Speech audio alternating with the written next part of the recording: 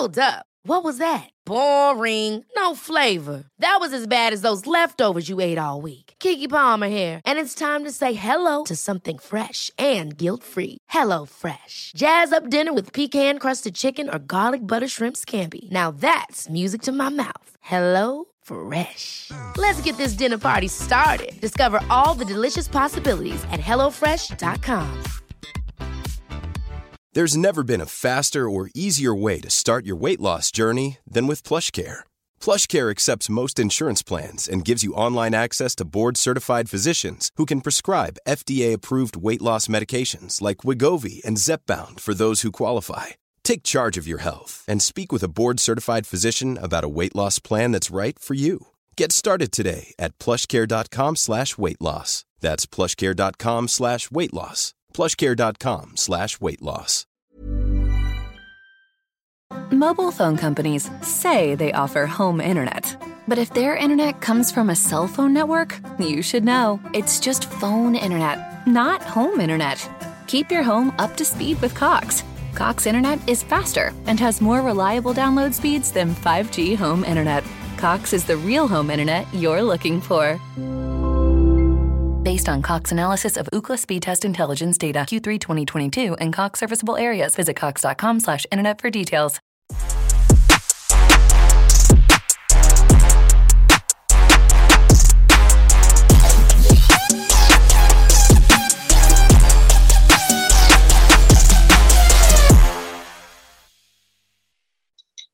Hello, listeners, and welcome back to yet again another episode of the Beautiful Game podcast. As ever, I'm your host, Budge, joined by my faithful two co-conspirators, Dot and Dej. Gents, how are we this fine summer's afternoon, man? I'm good, bro. How are you, bro? Yeah, man. All good, man. Enjoying the warm weather while we still can. Of course, the forecasts are coming in that it's going to be raining over the next couple of weeks. So I'm just trying to lap up as much vitamin D as I possibly can, man. How about you?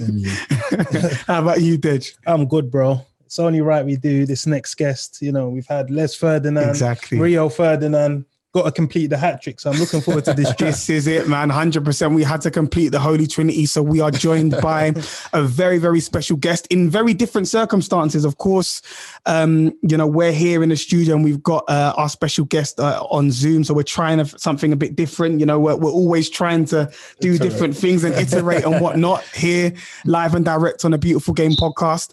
But with no further ado, we have a very special guest who, of course, has played at the very top level in the Premier League. We remember him for his time at West Ham and, of course, for QPR. And it isn't many former Premier League players that can say that they are front and center and the star of a BAFTA-nominated documentary. But the gentleman that we're joined with this afternoon can say such. And without further ado, ladies and gentlemen, we welcome Anton Ferdinand to the platform. Welcome, Anton. Welcome, Anton. Welcome. How you doing, man? We're Thank good, you. brother. Thank you. All good, man. I enjoyed that welcome. You know, the only thing I didn't enjoy was that I was the last out of the three, man. Come on. Look, Anton, we got to save the best till last, man. We save the best till last, bro. You get me? But I appreciate you coming on. Thank you for taking the time out, man. No problem, man. Thank you for having me. 100%. All right. Anyway, let's get this cracking, man. Dej, do you want to kick us off? Yeah. So how are you doing? You know, seem like you're in a fine background, enjoying life. So what have you been up to recently? To be honest with you, my new nickname's called Peter Griffin, bro. Family guy. Yeah, man. I've been enjoying myself, to be fair, with my family, my kids, my wife. You know, we've just come back from holiday and about to go on another one. So yeah, we're enjoying ourselves. It's been a hard year for everybody, and we're lucky and blessed to be able to go away. And we're going to take the opportunity to do that. So with retirement, often some players have that sort of identity crisis, like they tie their whole being into being a footballer. With you, how have you tried to find that next passion, that next sphere that you're going to dominate? Has it been easy? Has it been tough? It's been tough, if I'm honest, but I'm lucky. I've had something that I was going to go into from the last 3-4 years. I've had something that I wanted to go into in terms of mentoring the younger generation That's something that I feel where I'm best. There's a lot that I've been through in my footballing career, on and off the pitch, and I think it'd only be right if I was to able to give that back to the next generation and people that are around me. No, that's lovely to hear, Anton. Obviously, I want to just get into your documentary a bit. It aired on the BBC. I think it was very powerful, very poignant. And after it, I had a lot of people messaging me saying, "Raw, I never knew Anton Ferdinand went through that. That was mad." How do you feel that the documentary was received? It's been hard to quite grasp how it's been received because we've been in lockdown and there ain't been that personal touch with people or that personal conversation with people. Everything's over Zoom, so to speak, at the moment. So it's hard to actually get a feel of what it's done, how powerful it has been, if it has been powerful or not. Obviously, on the Zooms, you hear people saying, "Oh, your documentary was good," but until you're out and about walking the streets, and so you don't really know, you don't really get a feel for how it's done.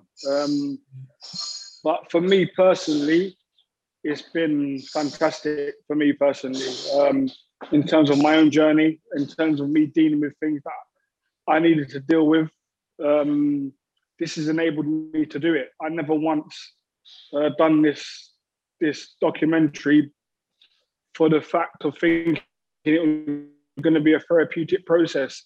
That wasn't my thought process. My thought process was to try and make change in what's going on.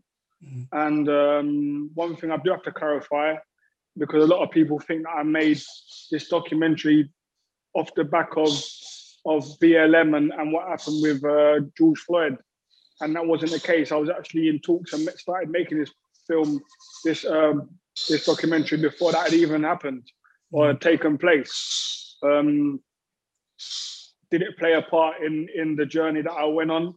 100% it did, because like everyone, I was touched with the events and what was going on. But one thing that I was happy to see, especially in the demonstrations and the marches that we had for BLM, is that they were multicultural. They weren't just black and ethnic minorities walking the streets, demonstrating their thoughts on racial equality. You know, there was people from all backgrounds, and that mirrored with my documentary. You know, which I'd put in place maybe 2.5 years before it aired. Where I said to the BBC, I didn't want to make a documentary if it was just going to be about me and John Terry. I wanted to make a documentary that will have different people speaking on it, you know, and not just black people speaking about racism. It needs to be different people from different backgrounds speaking about racism.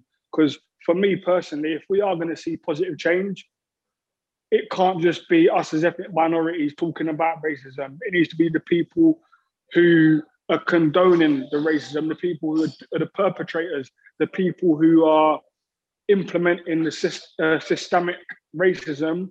They need to see people that look like them talking about racism the same way that we do. Yeah. And that's what I wanted to implement. That's what I wanted in my documentary. So then to then see that when walking the streets with the demonstrations, that was fantastic for me to see, and something that I really, really enjoyed. 100%, and well said, Anton.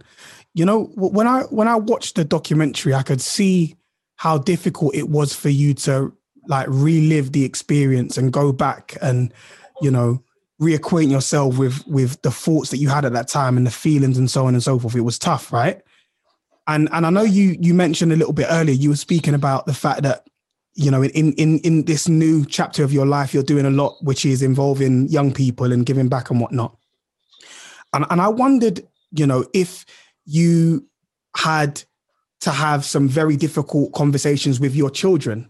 You know, are they too young to understand the documentary and what happened, or did you find yourself and your wife having to sit down with them and speaking to them about some of, you know, what had happened and what the documentary was about and all that kind of thing? Yeah, you're the first to hear this, by the way.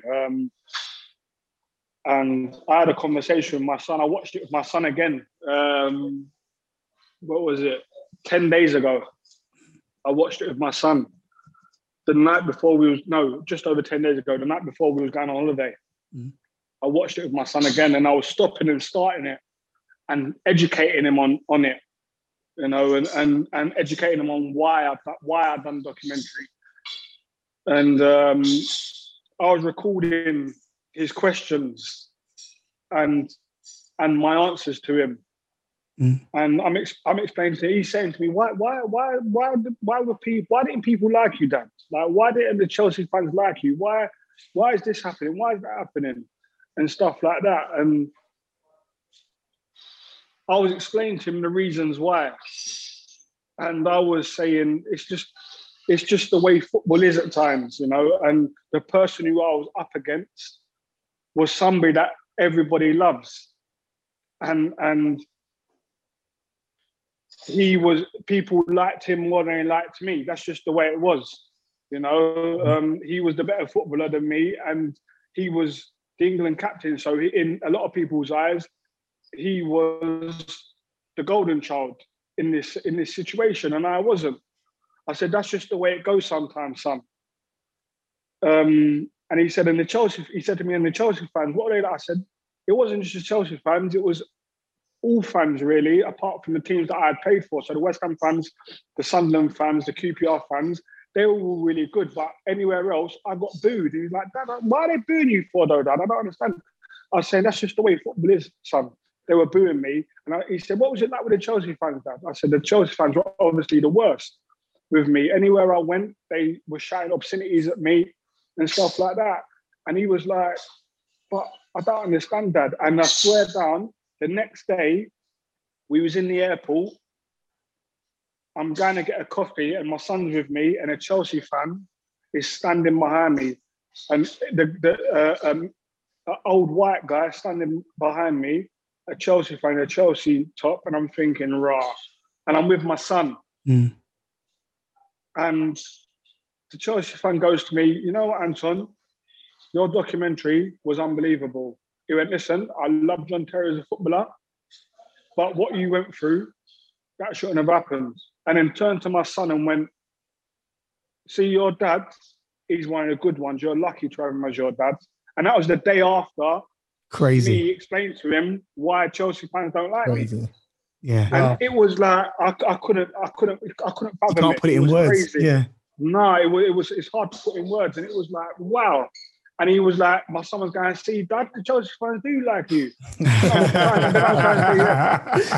But that's just one. That's just one. Exactly. You know, and so, yeah, to go back to your point, the conversations with my son have been hard, but it's the reason why I've done this documentary, because it's educational for him. 100%. No, definitely. Like, if you can educate one person and they change their view or perception on the issue, then that's success. And you kept referring to the other person involved. That's John Terry. He's recently come out in the press. He done a document with Henry Winter where he said time and time again, he's tried to reach out to the family. He met up with Rio on a beach in Dubai, and Rio was like, nah, man, I don't want to talk. Is that true? Do you think he's pulling the wool over people's eyes and not wanting to front up to the situation at hand? I think, as everyone saw in the documentary, that my narrative was controlled by other people. Because I didn't speak out. Because I didn't speak, I allowed people to control my narrative. And that's one thing that really beat me up for years. And now that ain't going to happen to me. And the fact that he tried to come and control the narrative, that's why immediately I put a message out saying, well, you've not tried to contact me before or after the incident, or before or after the documentary. And if you are wanting to contact me, then ring me. I'm easy to get hold of, ring me.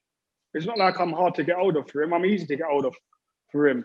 And by the way, you going to speak to Rio, it's irrelevant. Your incident weren't with Rio, it was with me. So why are you speaking to Rio? You know, and listen, I'm a man who now can show empathy to somebody. If this was 5-6 years ago, there's no chance I'm showing this empathy, but I can show empathy.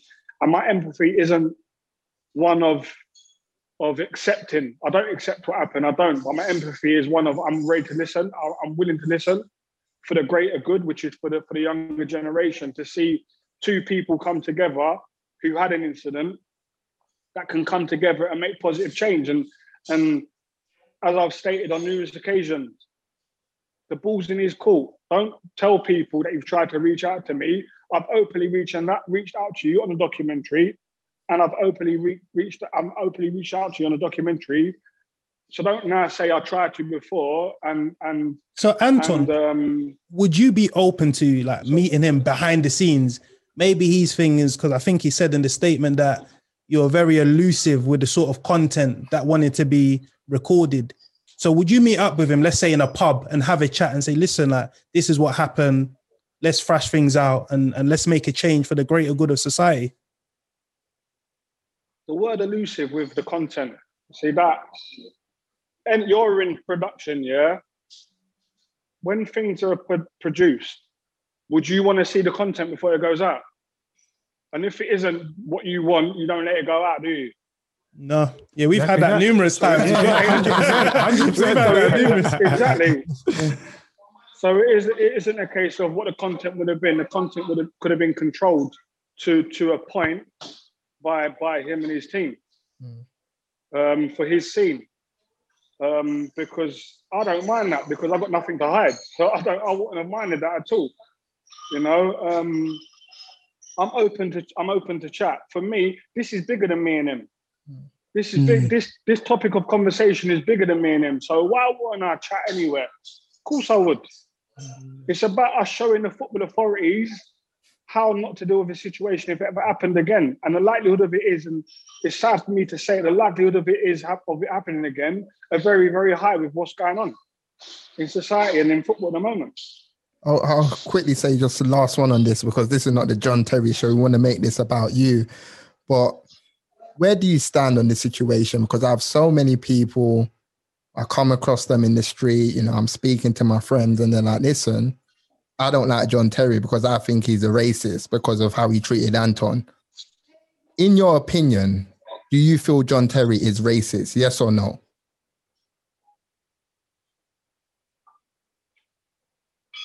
For me, if them thoughts are running through your mind and you say it, you can't not be. You can't not be. Like if you're an idiot, you're not you're just an idiot. You're coloured and an idiot. Yeah. Do you know what I mean? Good analogy. Or if we're talking about somebody's weight, so you're a different type of discrimination. If someone's an idiot, you just call them an idiot. You don't say that you're a fat or a skinny idiot. You don't say that, do you? You just say you're an idiot. Mm-hmm. You know, so that's my thoughts on it. But can you be forgiven and can you change? 100% you can. That's a part of life. It's a part of life. Your best lessons come when you do something wrong. Yeah. And that's a fact. It's just whether you're willing to accept it. Because John Terry actually listens to this podcast. He's actually posted it on his Instagram. So if he's tuning into this particular episode, is there any final words on the matter that you want to tell him? The ball's in his court. It's down to him, innit? I've said enough on this incident. Can say as much as he wants in terms of like doing interviews and saying this and saying that. But what I would say is, in terms of the career in the game and stuff and where he wants to go, I think it's beneficial that the discussion's had. Yeah, no, 100%. 100. All right, so moving on just a little bit, Anton, what I wanted to ask you about, still within the topic of, discrimination in a game, is your stance on social media, because a lot of the abuse that you experienced, over the years was on Twitter and on social media. And I suppose I wanted to ask you what your stance is on it at this present moment in time. Are you still a big fan of social media? Do you use it often? Do you allow your children to use it? And what do you think that platforms like Twitter can do to clamp down on abuse online? Well, that's one thing that this documentary's done. It's put me in a position where I'm having conversations with the social media companies on this topic. And I say to them the same thing I say to you guys. If they want to change it, they can. It just comes down to whether they want to or not. You know, and for me, that is the magic. That is the sentence. Do you want to change it or do you not? If you don't want to change it, that's fine. Tell us. If you don't, just be honest with us. If you don't want to take discrimination or any type forms of discrimination off of your platforms, that's fine. But just tell us, and then we can make our mind up. At least we know. Make our mind up on it. Exactly. Then we can make our mind up if we want to use it or not. Yeah. Exactly. You know, but I still use it. Yeah, I still use my social media. And why not? They are trying to do things. They are. I can't be overly harsh on the social media companies. They are trying to do stuff to safeguard people's pages. But again, I'm not in there just for the footballers. And the footballers that are in there, in these conversations, we're not in there just for the footballers. We're in there for the wider society. So if you can safeguard our pages, you can safeguard everyone's pages, not just because we've got a blue tick. And that's what they need to understand. So when you're speaking to these people, like, what is the stumbling block for change? Because as we saw with the ESL, they announced it, there was a riot, everything got shut down. But with this sort of abuse, it's a lot slower. There's not that much progression. Ugly incidents continue to rear their heads. They'll be hyped for a day or two. After that, 3 weeks later, same thing again. So what have they said? It's monetary. It's monetary. They haven't said anything, but you can tell it's monetary just by the two scenarios you're using, the ESL and discrimination on the platform. Why did the ESL get shut down so quickly? Because people's money was in danger. UEFA and FIFA, their money was in danger. The Premier League, their money was in danger. That's why it got dealt with quickly. Money ain't in danger when it comes to talking about discrimination on the platforms. That's why it takes longer. Sad. Yeah, no, well said, Anton. Obviously, we want to go into the early days, growing up in SE15. You took it back with Rio. We have to take it back with you. You know, talk to us about growing up, playing football in the ends, man. How was that? You know what? You can see the smile on my face. I know we're probably upsetting you with all the stuff we've been saying. No, it was the best times, the best life lessons, who have made me the person I am today. And I guess that's why I'm going to go back to the documentary. I guess that's why people saw how much I struggled with the fact that I didn't speak out, because being from Peckham and the way that I was brought up, you do speak out. If something's jarring you or something's not right, you speak out against it. And I didn't do that at a time when I should have done. And so Anton, the life lesson that I learned on Peckham. No, I was going to say, Anton, like, back then, what were your boys saying? Because they knew what you were going through. Surely they were saying, Anton, what going on? Like, what's the deal, man? What's going on? Do you know what's mad? A lot of people, you know how many of my friends have rang me and said, "What, Anton, I didn't even know you was going through that." Wow. Because and that's my own fault. And that's something I've learned about myself.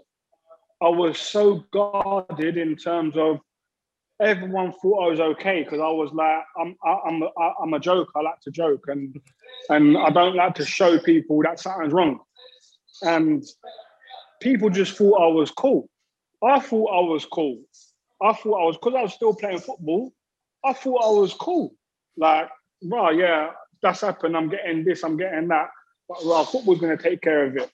My football's going to take care of it. And everyone thought I was okay, but clearly I wasn't. And a lot of my friends since then have said to me, like, man, I feel like a rubbish friend, man, because I didn't see it, I didn't know. And I'm like, nah, you can't even take the blame for that. That's my fault. That's my bad because I didn't open up. I didn't show you a side that I showed myself when I was at home. No, so like even going back, we're talking about Peckham.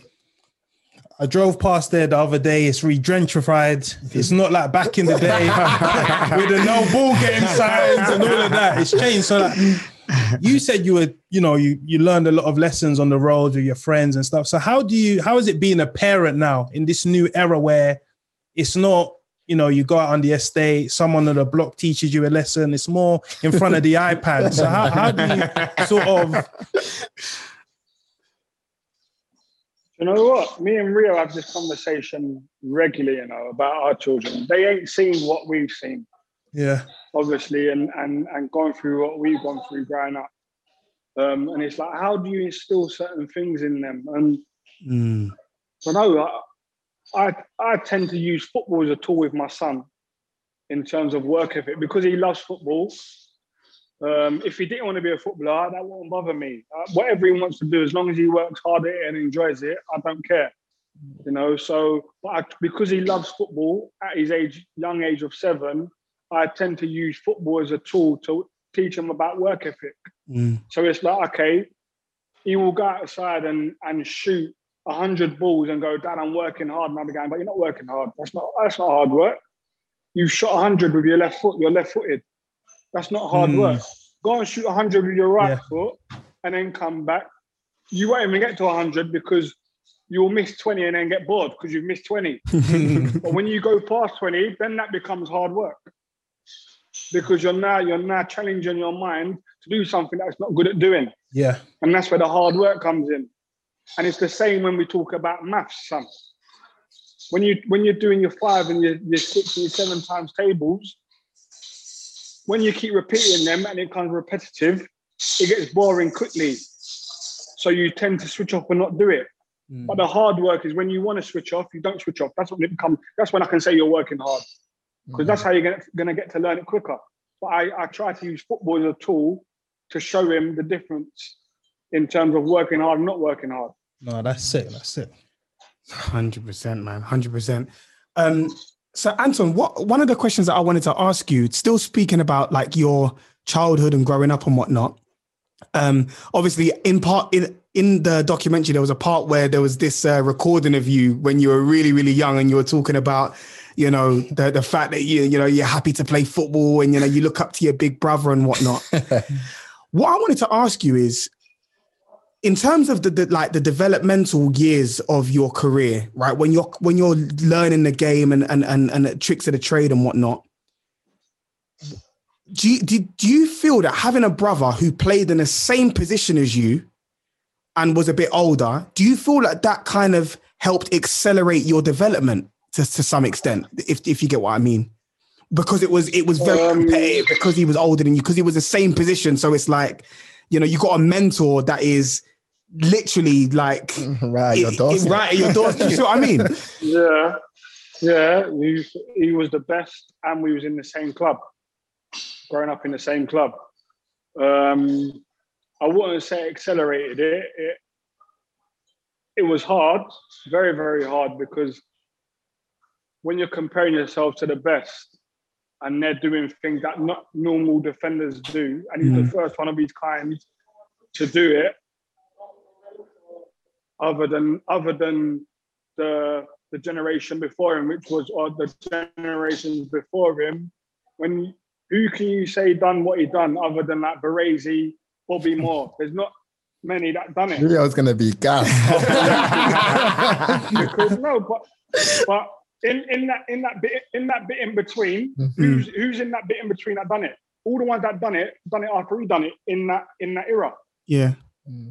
You know what I mean? So he was the first one really that started to think about bringing the ball out and doing this and doing that. And if I didn't do that in the first 5, if I didn't show something that I likened me to him in the first 5 minutes of someone watching me, I was rubbish. He's rubbish. He can't do what Rio does. He's rubbish. And so it didn't accelerate me. It made me work harder. It toughened me up, because at the age of 9, 10, 11, I used to hear regular. I'd go and get a ball. I'd hear parents going, he'll never be as good as Rio. He's rubbish. He'll never be as good. And obviously the upbringing in Peckham helped me to deflect that and helped me to have hard skin.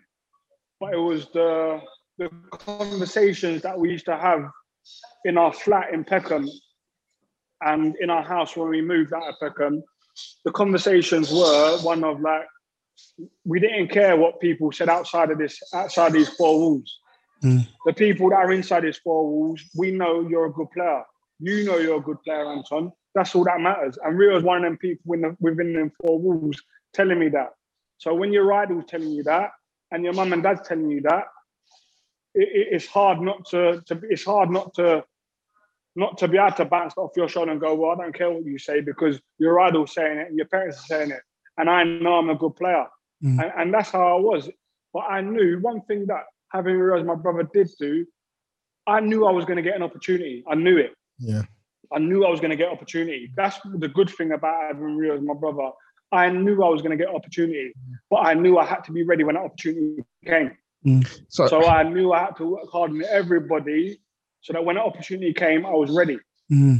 So scrolling back to Peckham, the estate, I know you were, flooded with like bare sick ballers from ends.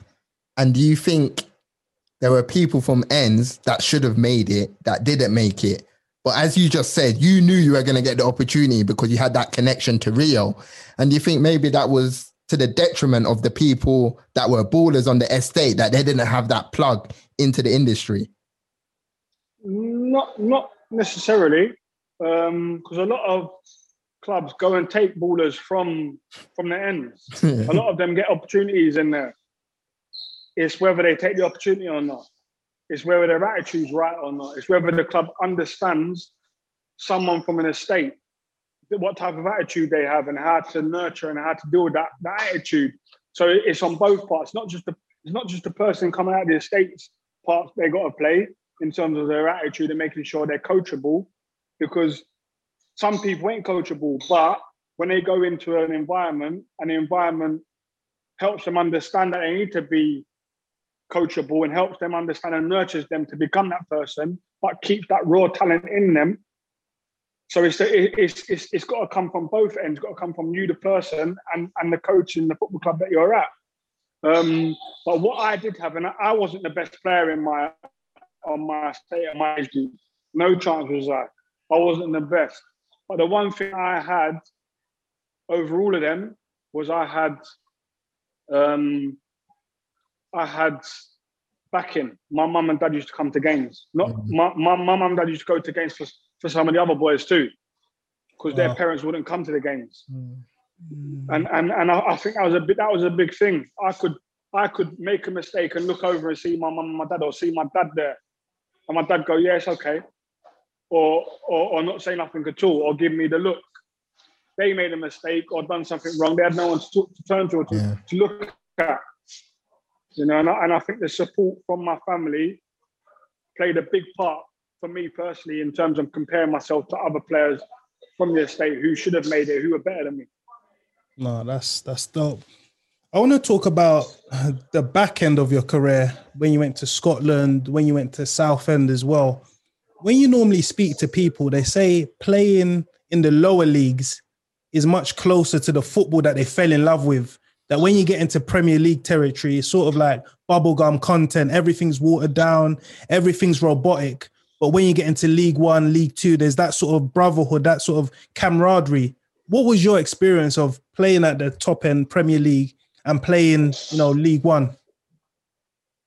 I grew up in a club at West Ham where the camaraderie and the banter was like how it is at a League One club. It was like being on the estate with your friends. When we was on the training pitch, we trained properly. There was arguments, there was fights, all because we wanted to improve, all because we wanted to win.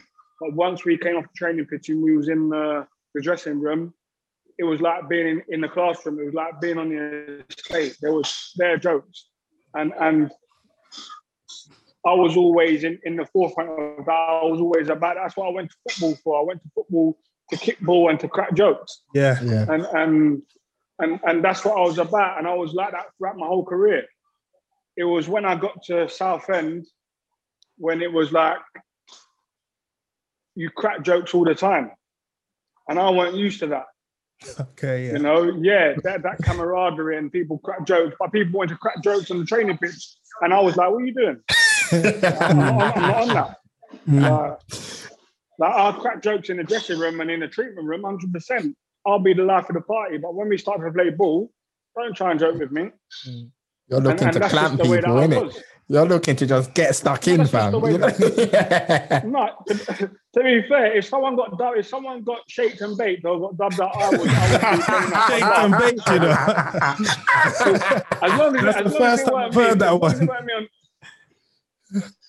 As long as it weren't me on the receiving end of it, I was all for it. And how did that experience differ to when you went abroad? So like, you know, we're seeing a lot more players going out to places like Turkey. We actually spoke to Benik Afobe on the platform, and he was speaking about how competitive it is out in Turkey, you know, and you know, some people might not understand just the level of competitiveness of that league. So what was your experience like, you know, out there, and how did it differ to being, you know, on you know, your local soil and what you're familiar with, familiar territory? I loved my first stint in Turkey was with Bursaspor, and I loved every minute of it.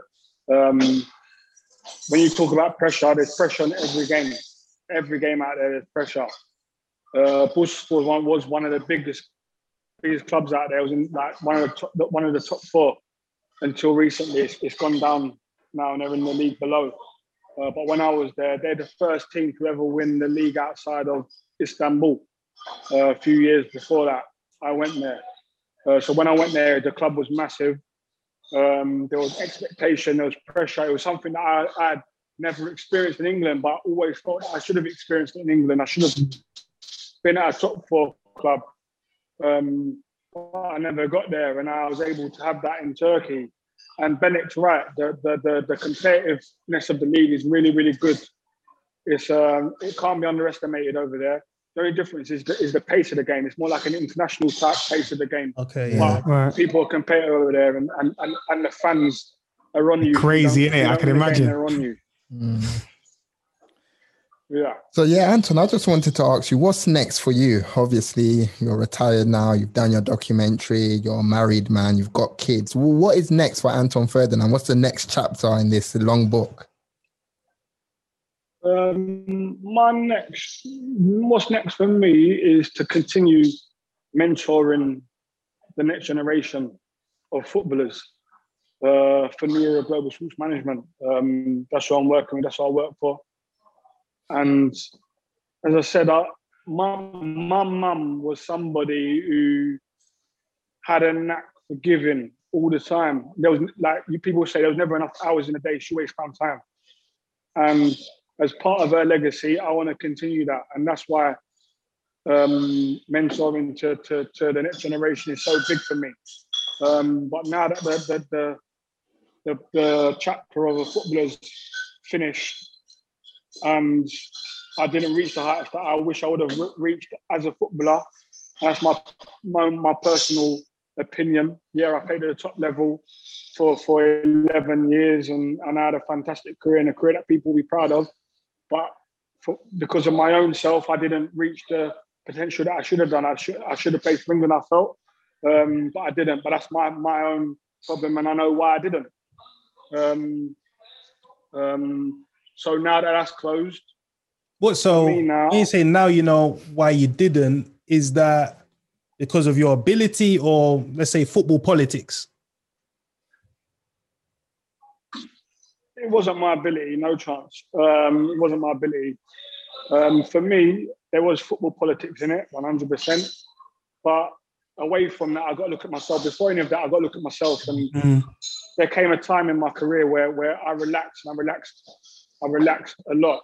And the reason why I did relax was because I had finally come out of Rio shadow. And that was after my first year in the Premier League. After my first year in the Premier League, I went from walking in places and walking around and people going, look, there's Rio Ferdinand, brother Tara, there's Anton Ferdinand. And that was such a big That was such a big thing for me. You got to think I've been compared to my idol, which is my brother, since the age of 9 years old. And to finally be known as Anton Ferdinand, not Rio's brother, it was such a big achievement for me that it was like, I've done it. And I just relaxed. And that's my own fault. My own fault. That's nobody else's fault. That's my own fault. And when I relaxed, I became inconsistent. Whereas the previous years, I was a 7, 8 out of 10 every week. I was people talking about me because I was consistent. And when I did relax, I became inconsistent. So, like, are you at peace with that now? Like, can you think, okay, you know what? That's gone now. I'm moving on to the next chapter of my career. Let me dominate that field. Yeah. Yeah, I'm at peace with that. I'm at peace with it. And the reason why I'm at peace with it is because that's my story. That's my journey. Yeah. But that story and that journey is going to allow me to nip that in the bud if anyone else has that problem. And it ain't just coming out of a situation where you're coming out of somebody's shadow. It could be anything. And the minute that I see one of the players that I work with start to relax, I'm going to be on them because I understand what it can do to you. So what's the traits of relaxing? Like, what kind of things do you start seeing that's visible to you? Inconsistency. Start trying to take liberties. You know, not concentrating fully.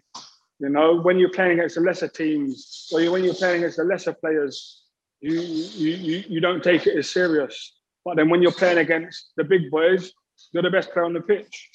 That's what I became. Like when I was playing against Thierry Henry, I didn't need to get up. When I was playing against Ruud van Nistelrooy, I was playing against Fernando Torres, Suarez. When I was playing against these guys, Aguero's, I knew I was going to play well because I was playing against the names.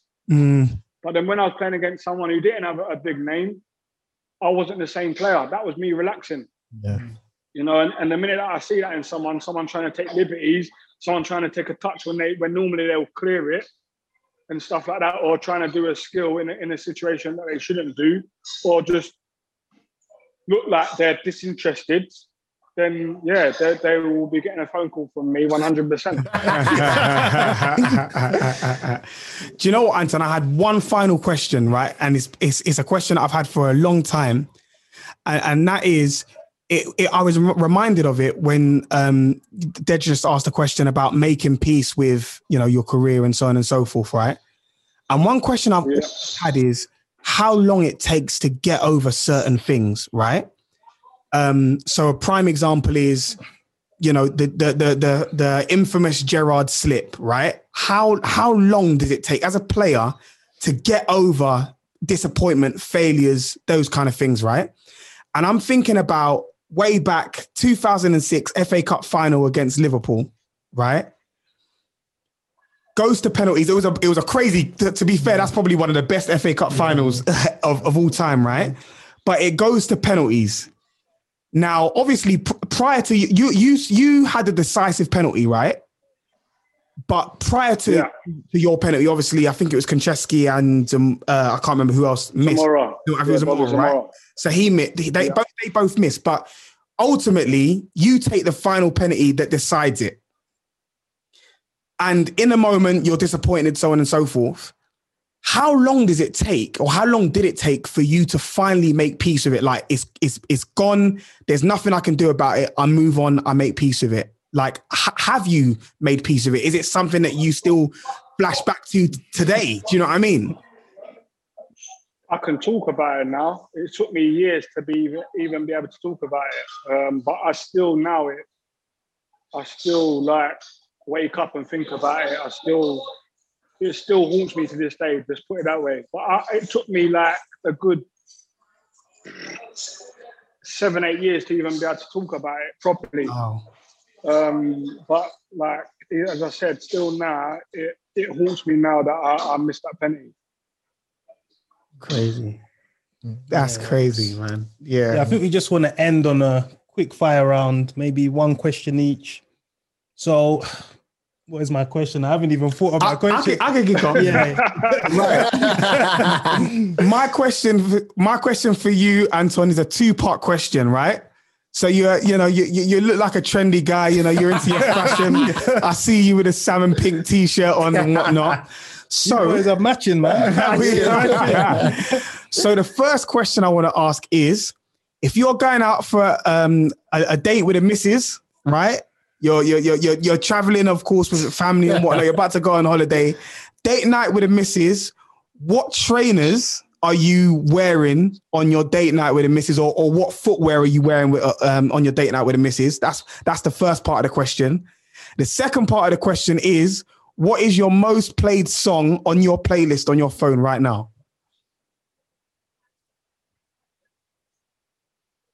Well, funny enough, I actually asked my wife this question the other day. I said to her, if we're going out on a date, what are you, and you had to dress me, how are you dressing me?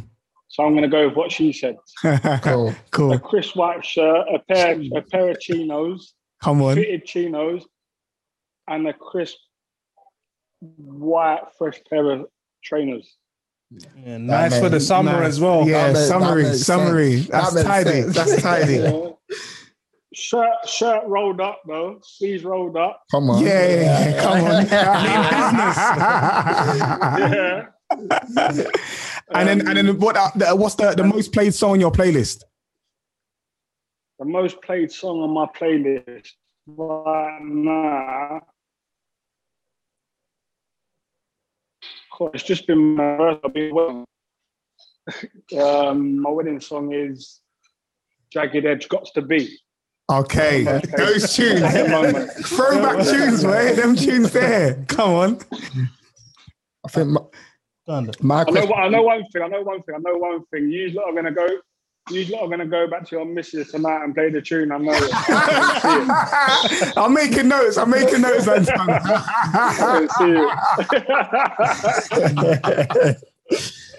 Anton, my question is, when you go back to Peckham, how does it make you feel? That's a good question. I feel proud. I feel proud that I came from a place like Peckham. I feel proud that I'm one of a few who have showed young people in that environment that there is a way out of it.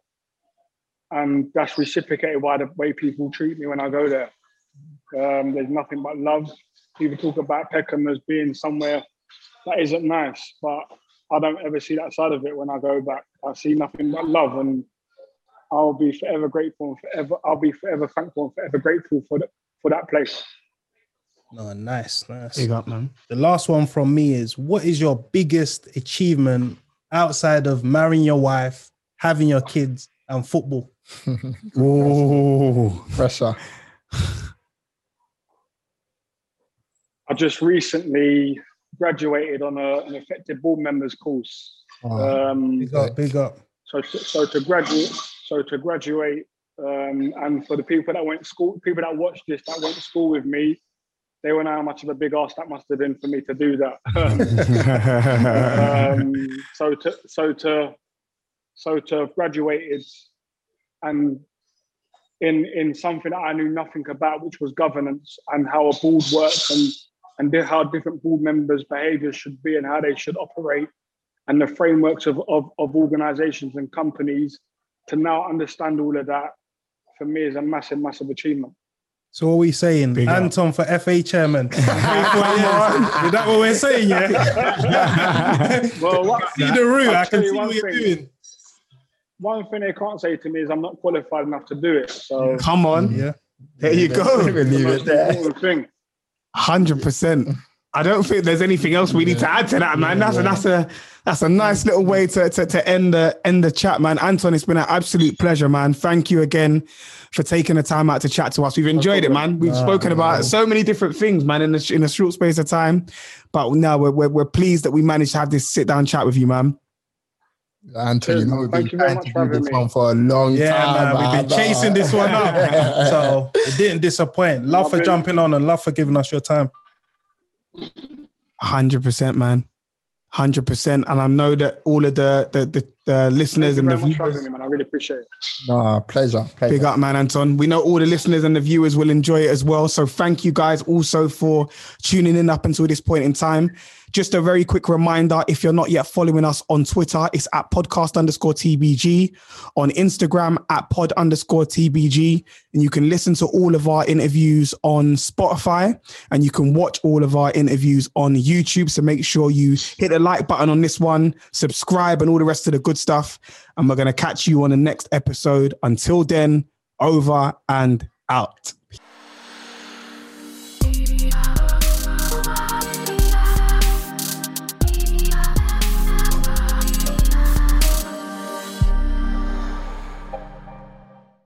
Mobile phone companies say they offer home internet. But if their internet comes from a cell phone network, you should know. It's just phone internet, not home internet. Keep your home up to speed with Cox. Cox internet is faster and has more reliable download speeds than 5G home internet. Cox is the real home internet you're looking for. Based on Cox analysis of Ookla speed test intelligence data Q3 2022 and Cox serviceable areas, visit cox.com/internet for details. Ever catch yourself eating the same flavorless dinner 3 days in a row? Dreaming of something better? Well, HelloFresh is your guilt-free dream come true, baby. It's me, Keke Palmer. Let's wake up those taste buds with hot, juicy pecan-crusted chicken or garlic butter shrimp scampi. Hello Fresh.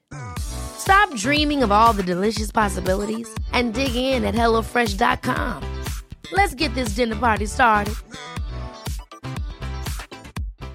If you're looking for plump lips that last, you need to know about Juvederm lip fillers. With Juvederm Volbella XC and Juvederm Ultra XC, your lip look, whether it's subtle or bold, can last up to 1 full year with optimal treatment and no additional maintenance. Find a licensed specialist and see if it's right for you at Juvederm.com today. That's JUVEDERM.com.